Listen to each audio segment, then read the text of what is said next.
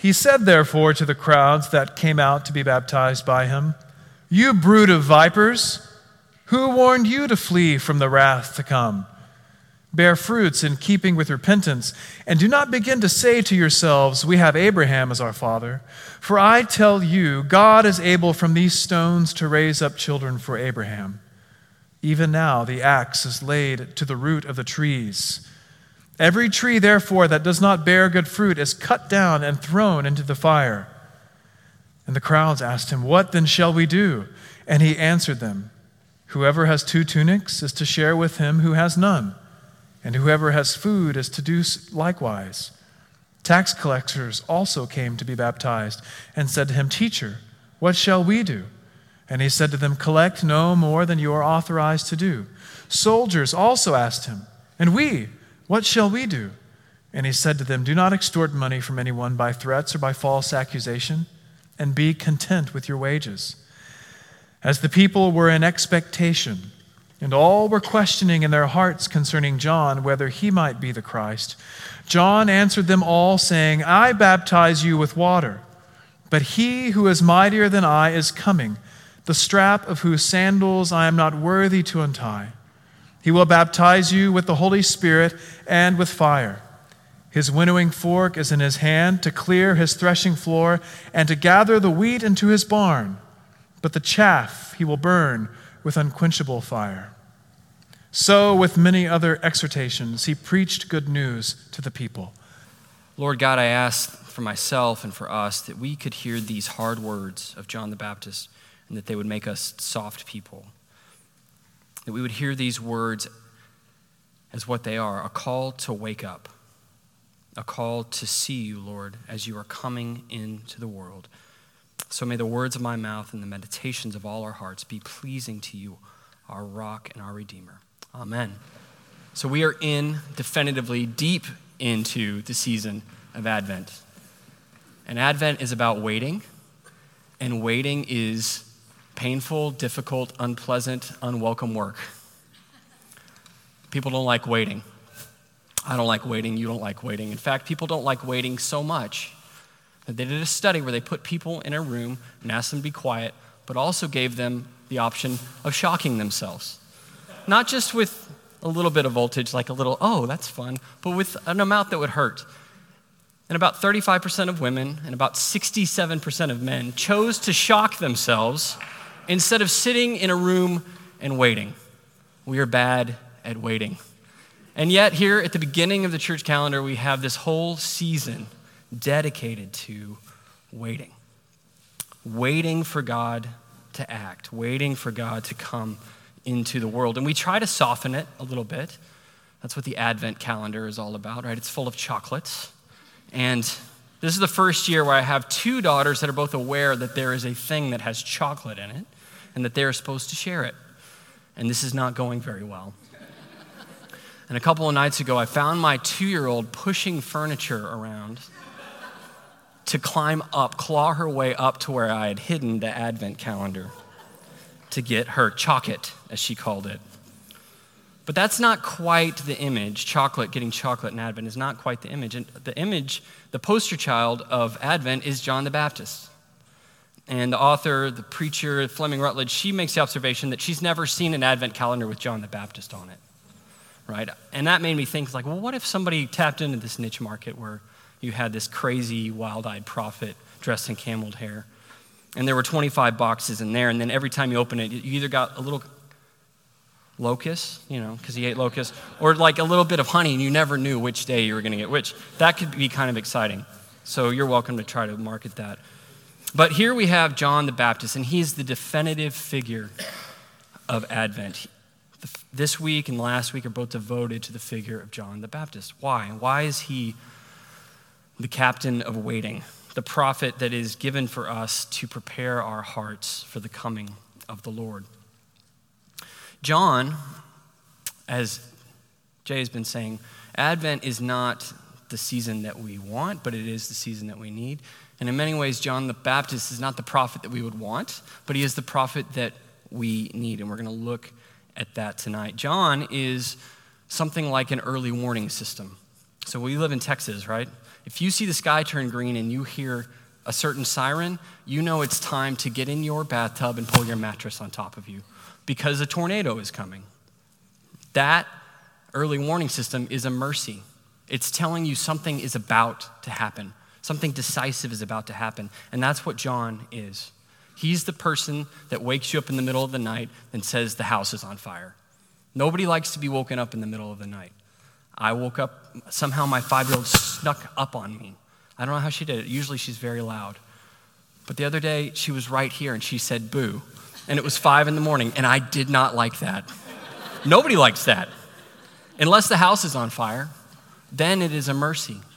And that's what John is. He's an early warning system.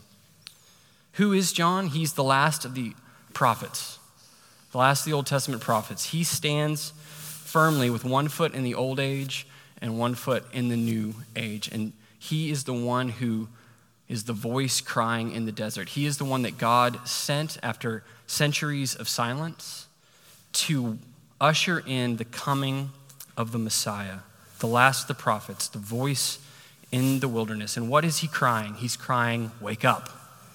Wake up. God is about to act. And he's saying these words in the desert in order to make the way straight for the Lord, so that the Lord can come in. And that requires some demolition work. Mountains have to be cast down and valleys have to be brought up. If you've ever seen a movie that portrays what it was like to cut tunnels into mountains so that we could have trains across our country, you have some idea of what it would take to cast down a mountain, what it would take to fill up a valley. And that's what needs to happen. That's what needs to happen in Israel. That's what needs to happen in our own hearts in order for the way of the Lord to be made straight. So that is who John is. He is that voice crying in the wilderness. And the place from which he cries is just as important as the who. The where is so important. Where is John? Where do we find John the Baptist preaching these hard words? Well, he's in the wilderness, but he's also baptizing at the Jordan. Just in the same way that he stands in the old age and in the new age, he stands at the boundary line between the wilderness and the promised land. Just as Israel came into the promised land through the Jordan, he is taking Israel back to the beginning of the story. And he's talking about fruit. Be fruitful. Bear fruit in keeping with repentance. You think of the promised land as the land of milk and honey, as the land that is fruitful. And John is saying it is not enough that there is a fruitful land. There must be a fruitful people. And you, Israel, have not been fruitful. So John the Baptist, this voice, stands at that boundary line. He calls people back to the beginning, to the place of repentance, so that they might pass through the water anew and go back into the land to be fruitful. And what is he calling them to? He's calling them to bear fruit in keeping with repentance, he says. He's got a great opening line. You brood of vipers. You children of snakes. That is not a way to win friends and influence people. He hasn't gone through any charming courses or networking courses. You brood of vipers. Who told you? Who warned you to flee from the wrath to come? He's an early warning system, but he's saying, how do you know what it is that's going on? And then he gives this great command. Bear fruits in keeping with repentance. Bear fruits in keeping with repentance. He goes on to say, every tree, therefore, that does not bear good fruit is cut down and thrown into the fire. It is a definitive moment. The axe is laid at the root of the tree. It's all about to happen. You need to bear fruit in keeping with repentance.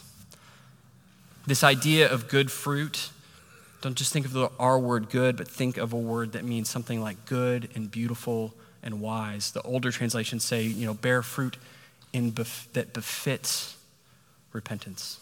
Befits is a nice word that we don't use anymore. But what is appropriate? What fits well? And I think I'm getting a new microphone. Now I'm doing stand-up. So what is John calling them to? He's calling them to bear fruit. What is befitting? Good fruit that is good and beautiful and wise. And fruit comes from a tree, and he's saying if that tree doesn't bear fruit, it's going to get cut down. This is the definitive moment. This is decisive.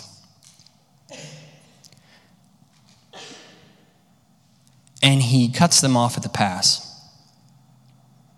He knows where their mind is going to go.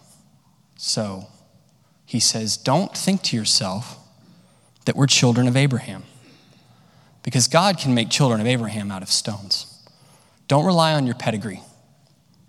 Bear fruit in keeping with repentance. And the crowd asks the right question. What then shall we do? If it's all going down right now, if this is the definitive moment, if the axe is at the root of the trees, what then shall we do? And it's this word, this church word that we know, that we're familiar with, that we think, that we understand, but it's a deep word. It's a hard word. Repent. Repentance. We associate this idea of turning with repentance, that you're going one way and then you turn another. The word has something about changing your mind, getting above your own way of thinking. But repentance here, I want you to think about in terms of alignment. That God speaks and we say yes to what God says. Even if what God says exposes us, even if what God says does not feel good, even if what God says doesn't pat us on the back and make us feel good about the things that we've done in our life, we say, yes, God, you are right. Repentance is about opening our hearts to let that voice that is crying in the wilderness come in and do that demolition work, to cast down those mountains, to raise up the valleys, to make the path straight so that the King of glory might come in. And when the word of God is spoken and it exposes us, there's two ways to react. There's the Adam way and there's the Isaiah way. The Adam way is hiding.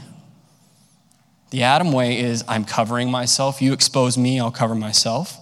Then when you call me on that, I'm just going to blame. So the Adam way is, it's not me, it's her. It's this woman you gave me. It's her fault. God's word comes, we hide. God's word comes, we run. God's word comes, we blame. That's the Adam way. The other way is the Isaiah way, which is, in the year that King Uzziah died, I saw the Lord high and lifted up. And when he sees God for who he is, and he hears the seraphim crying, he says what? Woe is me, for I am undone. For I am a man of unclean lips, and I live amongst a people of unclean lips. That's repentance. That's the word of the Lord coming in, and Isaiah coming into alignment with that. Yes, God, you're right. And what does God do for Isaiah? He doesn't leave him hanging. He meets him in that repentance. He cleanses his lips, and he calls him.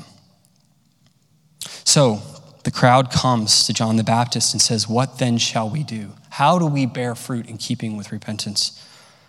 And here's John's answer.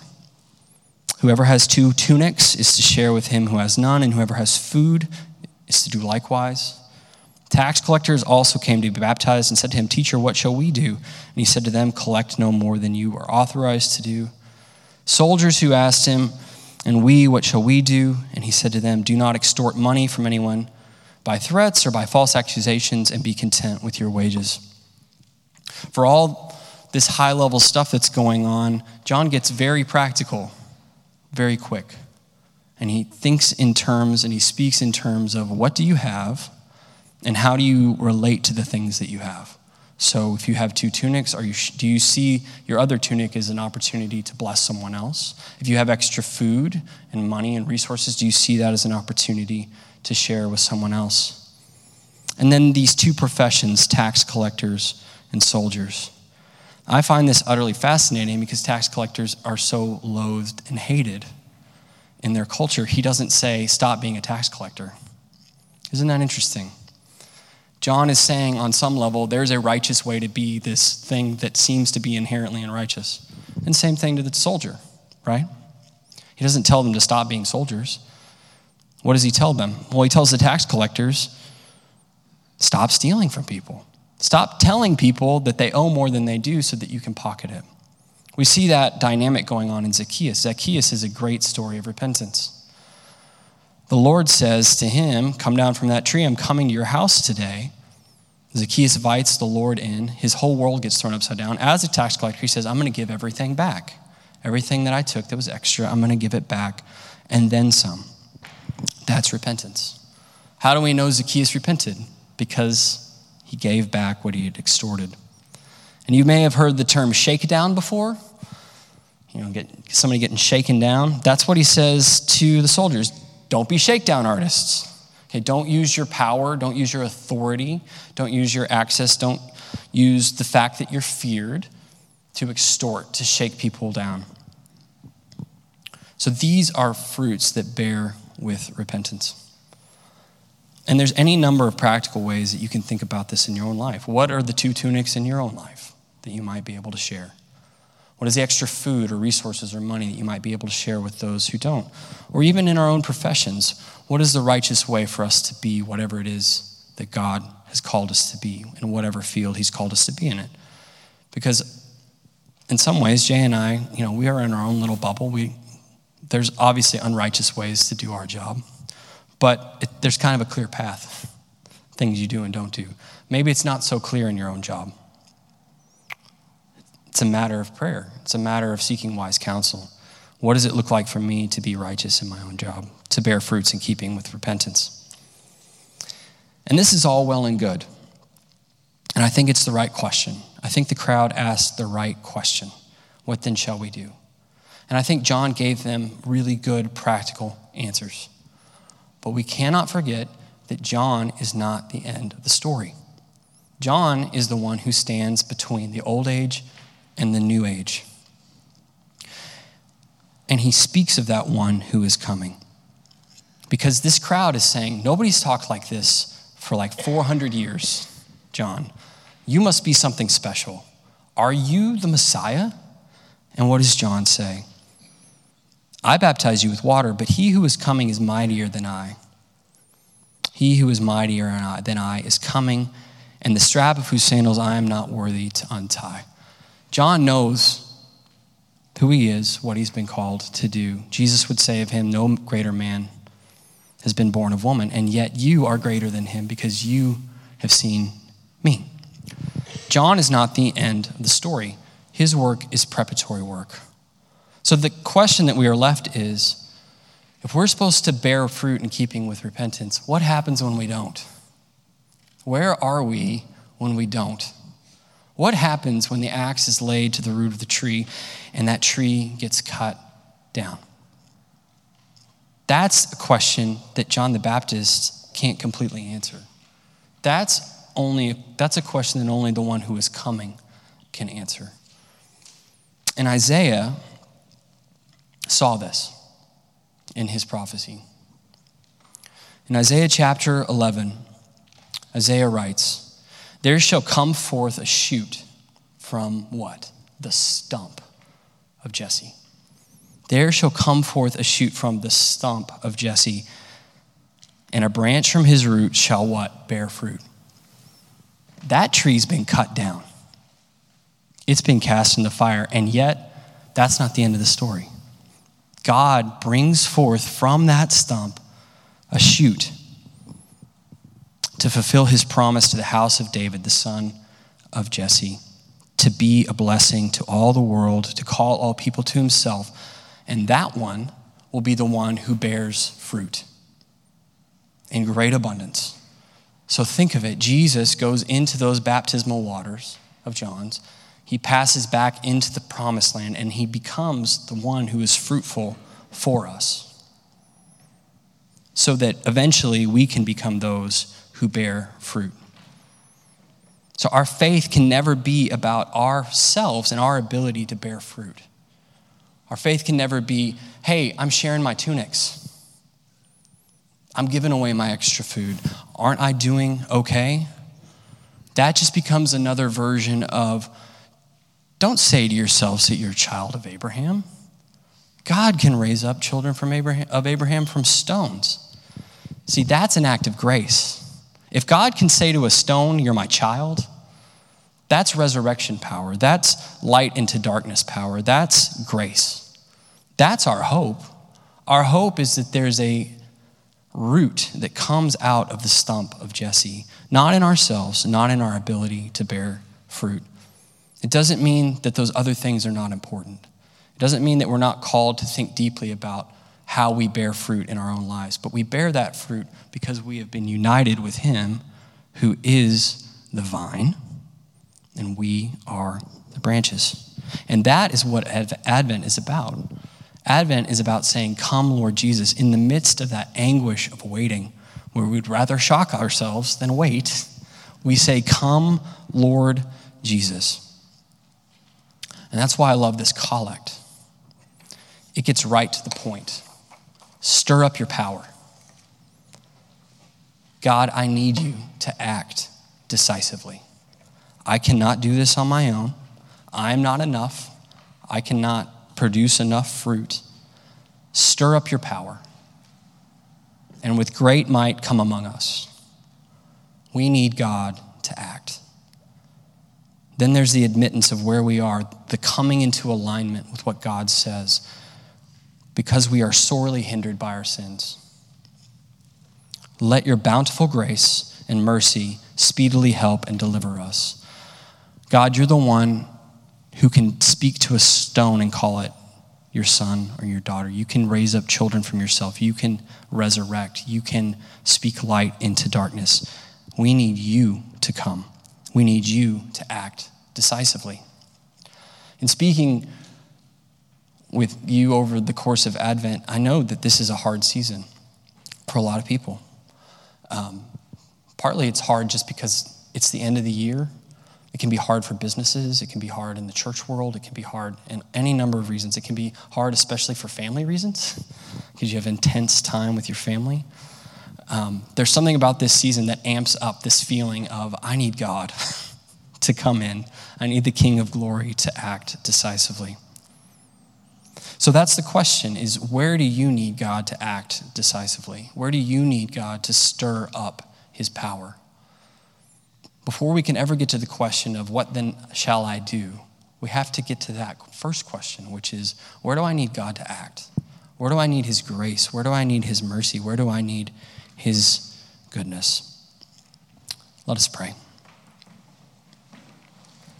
Lord, we do ask that you would stir up your power, and we do thank you for prophets like John who tell us to wake up, who show us that our hearts in places need to be leveled and in other places need to be raised up. And Lord, we do want to be a fruitful people, but more than that, we want to be united to your fruitful Son. And we thank you, Lord, that he is the one who came. He is the one who acted decisively. He is the one who has borne much fruit, and you have united us to him, and we thank you for that. Lord, even now we lift up those places in our own lives, our own hearts, our own families, our own careers, our own circumstances, where we need you to act decisively. Just take a moment of silence and lift those things up to the Lord.